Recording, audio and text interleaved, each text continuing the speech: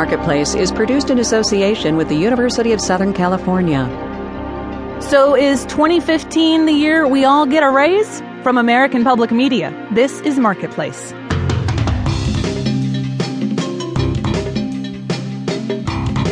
From Los Angeles, I'm Adrienne Hill in for Kai Ryssdal. Thanks for joining us on this Friday, December 26th. There's one thing on a whole lot of people's wish lists that hasn't been delivered yet, and that's a raise, a hefty, solid bump in pay. But if not this year, maybe next? Marketplace's Sabri Benishore starts us off. For the past 5 years, it has not been a very Merry Christmas as far as wages have been concerned. Real wages have been pretty much flat. That's Elise Gould with the Economic Policy Institute. When you adjust for inflation, they have pretty much gone nowhere. In response, Americans have been pretty pessimistic about this. The University of Michigan asks consumers every month how much they think their pay will rise in the next year or two. 10 years ago, people were saying 3% or so. After the recession, that went down to almost zero. Americans really lost the sense of optimism. Peter Fisher is a senior fellow at Dartmouth's Tuck School of Business. He says things started to change recently. Now, just in the last several months, we've seen a big pickup in the survey data. People are now saying they think they'll get a 1.7% raise, which is just a teensy bit above inflation, which is around 1.3%. That indicates the American consumer is seeing an improvement in the labor market. So, we think we're going to get a raise. Will we? There is some chance. Justin Wolfers is senior fellow at the Peterson Institute for International Economics. He says wages start to rise when the line of people out there willing to take your job starts to shorten. If the unemployment rate keeps decreasing, then we're going to be in a position where workers have the bargaining power to ask for somewhat higher real wages. 20 states and the District of Columbia just increased the minimum wage, which will force up wages at the bottom end of the income spectrum, and average hourly wages jumped a fraction in December.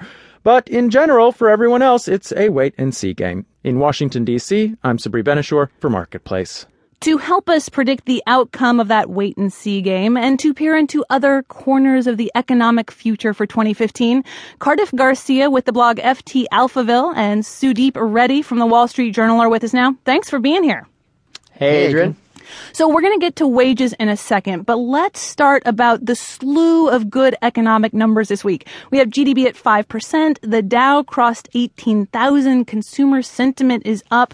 I talked to Treasury Secretary Jack Lew earlier this week, and I want to play for you guys one thing he said. What we've seen over the past several quarters is that the economy is growing at a healthy rate. Growing at the fastest pace in over a decade is significant. And we're now seeing the strongest year for job growth since the 1990s. So, Cardiff, economic recovery achieved? Are we in hunky-dory territory now?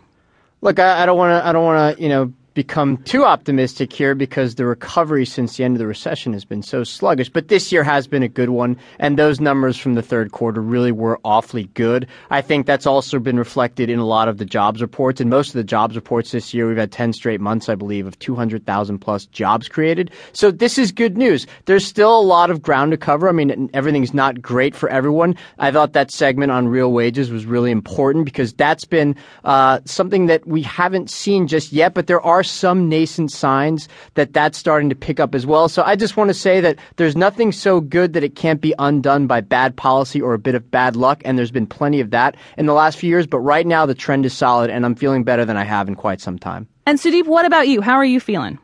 I think we are on a pretty good trajectory, but there are so many risks out there. You have to be a little bit wary of too much good news. We are obviously ending 2014 much better than we started. We actually had a contraction in the beginning of the year, and that actually shows how choppy we've been throughout the year and throughout the recovery. We've had a lot of big ups and some big downs along the way, and that just shows that there's a lot of room for error in the path we're on. Cardiff, how concerned are you about volatility, the volatility we've seen and going forward? Yeah, that's a big question. I mean, Sudeep just mentioned how we started the year, and it tells you something about the fragility of the recovery to this point, that something like bad weather knocked us off the trajectory for a whole quarter earlier this year. And so that's definitely something to worry about. That said, I do think that the improvement has accelerated in the past 9 or 10 months or so. I'm somewhat cautiously optimistic that it'll continue, but there's a lot of variables that you need to consider here. For instance, despite the progress in the labor market, we still